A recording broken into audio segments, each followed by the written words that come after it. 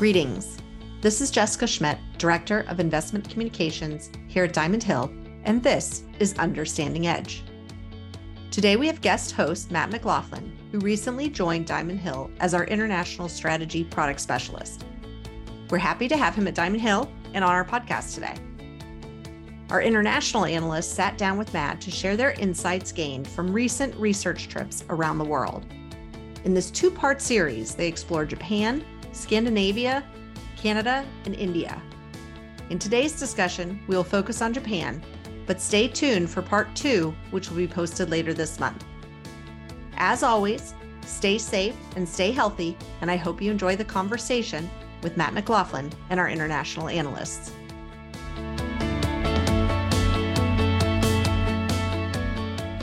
Hello, this is Matt McLaughlin, Portfolio Specialist for the International Strategy here at Diamond Hill. Today, I am joined by 3 podcast guests, our dedicated international research analysts, Chris Peel, Chendor Veerapan, and Micah Martin. The international team has been busy traveling so far this year, and we thought it'd be a good idea to run through some of their recent travels and some of their takeaways. Guys, welcome to the show. Great to be here. First of all, question out to the group, and we can all get your input here. Where have you all been traveling in the last 12 months, and what are your plans for future trips this year? Maybe start off with Chendor, and then go to Micah, and then to Chris. Sure. So over the last year or so, I've gone to a couple conferences, and I have a few more lined up to end the year. The first one was a trip to Japan, and the focus there was to meet with video game companies and also companies from the healthcare industry in Japan. To me, Japan has a legendary gaming industry, and there was a lineup of 4 or 5 companies that I was really excited to meet. And then I also met with a few companies in medtech and pharma as well. The other conference was more healthcare specific. It was a Goldman Sachs conference in Southern California. And there, the goal was to understand opportunities and headwinds in various subsectors of healthcare, especially in a post-COVID world. I have a few future trips lined up. So one of them is a trip to India in September for the JP Morgan India conference. And again, over there, my focus is going to be healthcare oriented. Also to better understand, ground realities when, in terms of infrastructure reform, et cetera. So that should be a very interesting trip. And then I occasionally do stock agnostic trips as well. So one of them is to the Howden Therapeutics Conference in Boston. And over there, my goal is to understand diseases from a stock agnostic manner, and also the current status of medical research, and also, attend panels with doctors. So that should be interesting. And finally, I think in December, I'm going to round off the year with a trip to London to attend the Berenberg Pan-European Conference. So that should also cover multiple industries and multiple subsectors. So I can go next. So in last September, I did a conference in London, and the goals there were to kind of get a feel for meeting a lot of different European companies in a lot of different variety of different industry areas. I also wanted to go visit a number of Howden Joinery depots. Just wanted to do some on-the-ground work, travel to look at multiple kind of basically their depot, kind of basically like their version of a store, and then some of their competitors, just doing a sanity check on a lot of the different dynamics of what makes up a typical depot from what management has said. And so that was a very positive experience. I went to Tokyo in late February, early March, the same conference Chendor and Chris went to. I met with roughly 20 companies, a large variety of different industries and sectors, and really got a good feel for kind of what's going on in the Japanese market. In June, I attended a large CEO conference in Paris, getting to meet a number of different CEOs of very much more of a large cap type of European, Western European conference. And just last week, I went to Calgary, Canada for a trip to go visit an oil sands project, and I met with some oil companies both before and after the day trip there. And going forward, I don't have a lot of anything set in stone yet, but I'm tentatively doing a Nordics trip maybe in September to go meet with a number of different companies there, but still a few more details to be ironed out there. Yeah. And so for me, I'm actually fresh off a trip to the Nordics area. Just got back in June visiting, spent some time in Finland, Norway, and then Sweden. Met with a variety of different companies. We can get into this a little bit more later, but the opportunity sets are a little bit different than they are in the US in terms of size and number of opportunities. The markets are small. So it's a pretty good opportunity to see a lot of different companies in a short period of time. So I spent a week there in June, like I said. Before that, did a quick trip to New York City to meet with a variety of different European companies across a number of different industries, a number of different market caps. And then before that, like Chindor and Mike have already mentioned, was on the Japan trip in early February and March. And then before that, last September, spent some time in Paris, France, seeing a variety of different companies in sort of the small to mid market cap range at an investor conference there. For the rest of the year, I've got one thing on the agenda. I think September, exploring an opportunity maybe to go visit Hong Kong and see a number of different companies there over a week or so. So, great, thanks, guys. And it's I think it's safe to say that the team is accumulating a lot of frequent flyer miles, so that's great to hear. Maybe just start off with some questions as far as takeaway from some of these trips. Maybe over to Chendor, to you. For the average person who has never been to Japan, how would you describe the country to that average person from the U.S. who's maybe never traveled there and doesn't know maybe some of the more cultural and kind of on the ground feeling differences that you get when we're in Tokyo, and I think you visited one other city there. So maybe talk a little about that. Sure, Matt. So I've been fascinated with Japan for a long time. So when I first moved to the US, I lived in an international dorm. And, on our floor, we had people from many countries. And for some reason, Japan has always attracted me. To me, including Singapore, I think Japan would be the best gateway Asian country to visit, to dip your feet in. So once you've experienced Japan, it kind of opens up all of Asia to you. So to me, that would be, if you haven't traveled to Asia, I would say Japan and Singapore would be my top picks to, experience Asia. But specifically for Japan, for me, it's characterized by warm and friendly people. They're extremely hospitable. It's a society that strives for efficiency. There's self-respect, there's mutual respect, and there's a sense of harmony. And as a country, it's extremely beautiful. And the cuisine is fantastic. So from a qualitative standpoint, for someone who doesn't know much about Asia or Japan, I would say that would be the summary for Japan. But what fascinates me even more is the long arc of Japanese history. So, over the last 400 years, Japan went from 200 years of isolation, forced globalization, rapid industrialization, defeat in World War II, rising from the ashes, being a commodity exporter to a high value exporter. And, it's gone through that full arc. And the question is, given, the demographic challenges, can it reinvent itself again? Given its history, it's capable of doing so, but maybe in a slightly different way than the last 50 to 70 years. And the other thing that Japan, some people recognize this and some people don't, but it is one of the few countries that exported soft power without having hard power. So to me, that is a fascinating characteristic of Japan. Some of the things that we take for granted, high-speed trains, the Walkman, the laptop, LEDs, OLEDs. In my field, electron microscopes, endoscopy, optical technology, things like statins, gene editing, stem cells. Immuno-oncology, which is $100+ billion industry today, came from, or one of the innovators are from Japan. HIV research and drugs, Alzheimer's. The list goes on. So to me as an investor, the question is, what does the future hold? And I think in some pockets of industry within Japan, I think there are tremendous opportunities to capitalize on innovation, and also with companies that are becoming more globally focused.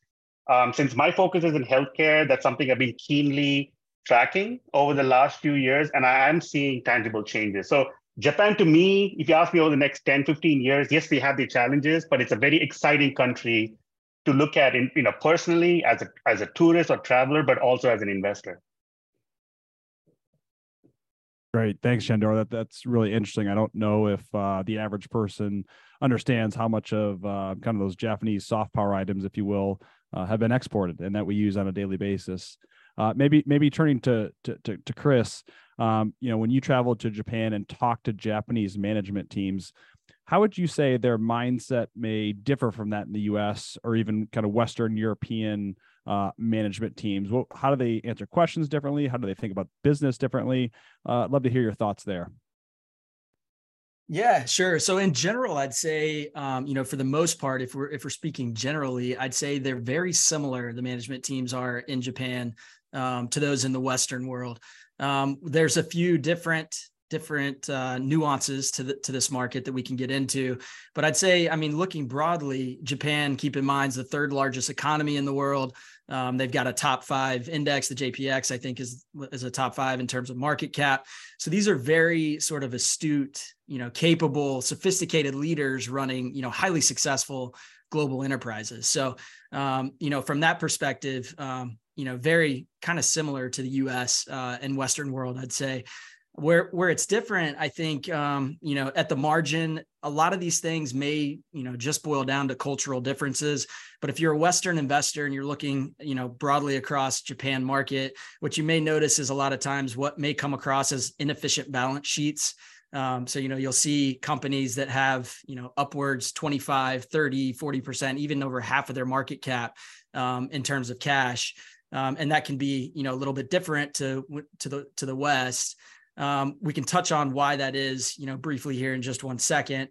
But that's one sort of difference that stands out initially. And then second, I'd say, while Shandor mentioned a lot of the innovation that's come out of Japan, I think in general, in terms of management style of Japanese companies, they're sort of the stereotype that they're slow to react, sort of slow to change, slow to restructure, spin assets off or restructure if there's a need to do so.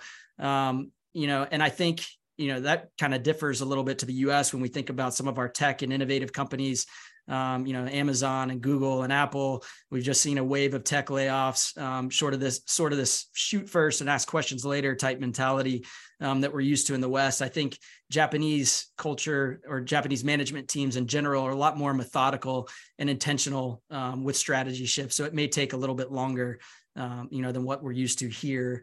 But I think, at the end, most of this just ties down to cultural differences. So, and the way that, the biggest thing is that Japan views the corporate stakeholders different than we do in the United States. So, right, we come from the US. It's got a very traditional capitalistic mentality, sort of a Milton Friedman-esque view of a corporation where, the sole purpose of a corporation is to maximize shareholder profits, right? The shareholders will elect the board of directors who then, hire a management team. But at the end of the day, their job is to, create value for the owners of the business. And anything outside of this could be seen as like mismanagement or malpractice, and basically a disservice to the owners of the business.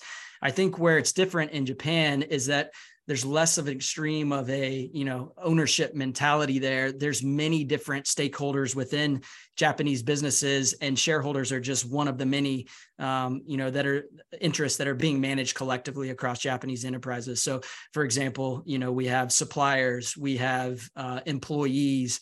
We even have, some nationalistic interest in some case. So, a lot of times, like I mentioned, when you look broadly across Japanese businesses and you see a lot of cash on the balance sheet, a lot of times Japanese managers can get the reputation or maybe the stigma, and Western investors can look at that as an inefficient use of capital, right? And not maximizing, the efficiency of the balance sheet and maximizing shareholder returns. What I think, after talking to several of these different management teams, I think they understand these concepts deeply and can talk through them, in detail about, the optimal capital structure in a balance sheet. I think what I've taken away after several conversations over the years is that it's not that they don't understand these things. It's more of just a cultural difference in terms of managing different stakeholder interests that, leads to some of these, what we would think as inefficiencies as Western investors. But, over time, you've seen movements for some of this getting better. Over time, there are changes. But again, I just go back to that sort of being slower and more methodical and intentional with change in Japan. So we are seeing, I think, some changes on the margin here, but it's just something to be aware of as, Western investors when we're looking to price these businesses. It's not necessarily a bad thing. It's just different, than what we're used to. And it's something to probably reflect in discount rates and multiples that we'd be willing to, pay for businesses in a place like Japan, where maybe to us has a less efficient capital structure than what we're used to. Maybe we need to reflect those in, like I said, in the discount rates and the multiples we're willing to pay for businesses in this part of the world. Sure. The Japanese corporate governance has been such a hot topic this year. Micah, when you met with companies in Japan, did you get the sense that there's real widespread change there in how the companies are being managed, and maybe some of the things that Chris touched on as well? Did you get that sense as well, and maybe some similarities and some differences from your conversations? Yeah, I do feel like there is change afoot in the Japanese corporate governance system. There's many things that are driving that. One key factor is in earlier this year, the Tokyo Stock Exchange issued kind of some guidelines and suggestions for companies to try to get their price to book value above 1. And so in the conference we went to in kind of late February, early March, there was a lot of conversation and meeting with CEOs about this. For reference, in February, about half of the companies on the Tokyo Stock Exchange traded below 1 times book value versus, in the US, it's maybe 3-4% or so in the S&P 500 that are trading below book value. So it's a very large quantity in terms of companies in their stock exchange. This is driven, many of the things Chris was talking about, high cash holdings, managing to different stakeholders. Another factor that is worth pointing out is the cross shareholdings. A lot of Japanese companies will own shares of customers, suppliers, various kind of to keep relationships open. The Toyota Group is probably the biggest example of that. If you, there's some companies that their shares in some of these Toyota subsidiaries are actually worth more than the entire market cap, and a wide variety of kind of confusing things going on in the cross shareholdings. But in essence, the Tokyo Stock Exchange is making a push to try to remedy both of those things, increasing dividends, increasing buybacks with excess cash, and gradually trying to encourage companies to reduce cross shareholdings. And we are seeing changes in this. There are more buyback announcements. There are more, you kind of see over time from annual reports that the number of cross shareholdings is declining, but it will also take time. It's not an overnight thing that will just be solved right away. And I think that was where talking with the management teams was very helpful, because sitting over here in Columbus in our office, you can read the headlines, you can read the Tokyo Stock Exchange announcements, and you can read some of the annual reports. But when you actually get to sit down in one-on-ones and talk with CEOs of these Japanese companies, I think I probably came away a little bit less optimistic than the headlines about maybe the median Japanese firm. Japan is a huge market. There's thousands of companies. So, there's always opportunities there. But many times in meetings, I would ask, they would be saying, oh, we need to increase our price to book value ratio. That would be our goal. And this is how, we really want to do this. And then I would ask follow-ups about, hey, what about, would you ever consider reducing this cross shareholding, or what do you think about excess cash? And generally I tended to receive more pushback on that. So there's kind of a desire to do it, but there's also, to Chris's point, there's a lot of stakeholders and tradition and time. So some companies will, but then others, I think it will just take time. And I think while it won't be necessarily universal that these corporate governance changes will be made, I absolutely think that from our team of looking to buy, go A to Z through the market, looking for good ideas, that there absolutely can be really good opportunities as these corporate governance changes gradually become more known and more popular and more culturally acceptable in Japan. Sure, definitely. The talk for so long about Japan and maybe some of their demographic headwinds has been pretty well known, I think, for many international investors for a decade or two. and we can put this one out to the group, whoever wants to answer, did you all get a sense that these demographic headwinds are really persistent, or were they obvious? What's your take after going there and seeing them, or not seeing them? Sure, I can go first and others can jump in. I'll just kind of more talk about it from a micro level.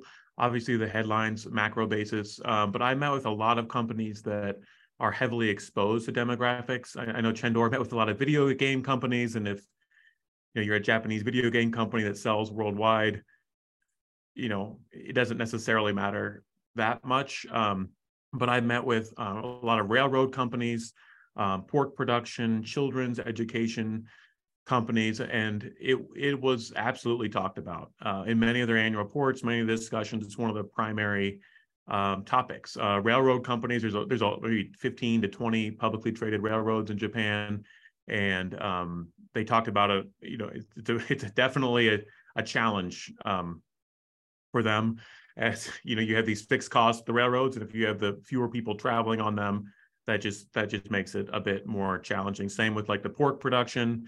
We're just volume and commodities. It's roughly, I think, over the last 12 months, it's roughly 1,500 people a day. The population is declining, but roughly 1,500 people a day. So if you're just serving pure kind of commodities and you're 100% or 90% focused in Japan, if you have a hard time getting price, then it can be challenging.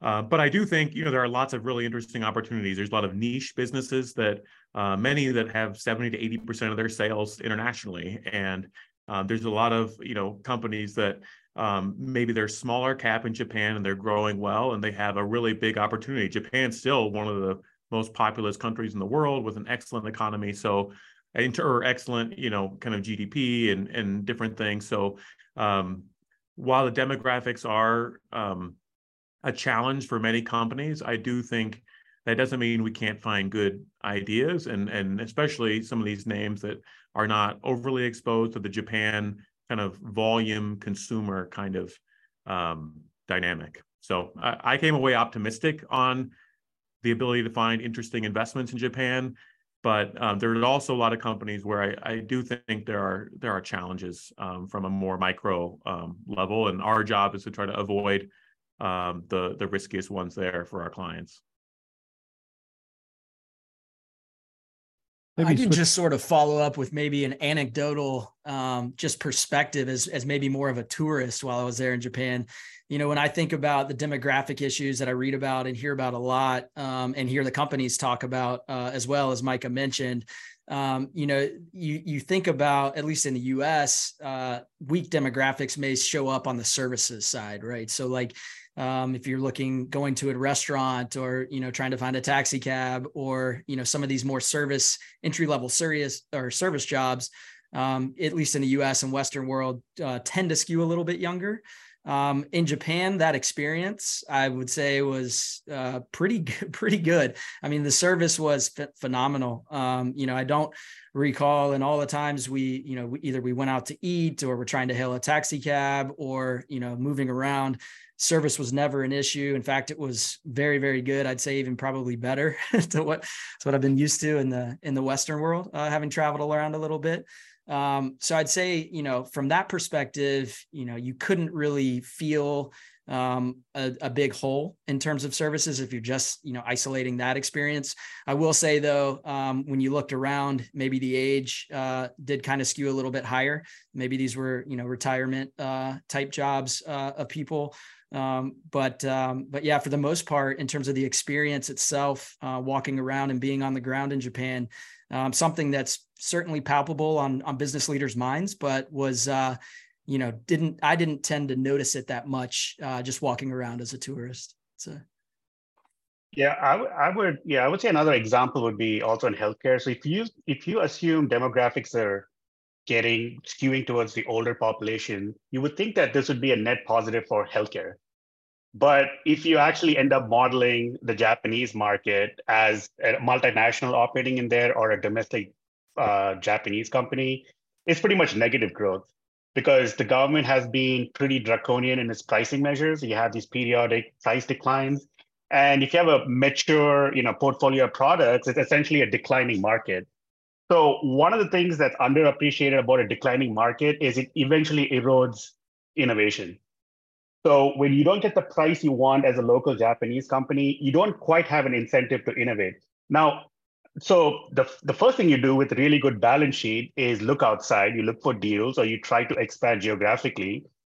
The other thing that I'm seeing is the Japanese government, along with academia, along with industry, are nurturing what could be, loosely compared to the Silicon Valley model, where you have a lot more innovation that could be commercialized, but usually sits in the IP office of academia, for example. So talking to some of the companies, I got the sense that they're getting a lot more aggressive in promoting innovation. And I think from the government standpoint, they're also appreciating that you cannot suffocate the local innovative players. So the pricing situation could get better, but more importantly, I think some subsectors of industry are turning to be more international. They're open to bringing in international talent, and they're also looking at things more globally. So I think you're seeing those changes. I don't think it's going to be a fast change. It's going to evolve over time. I mean, based on everything Mike and Chris have also mentioned. But I'm seeing the positive trend there. So that's just another example.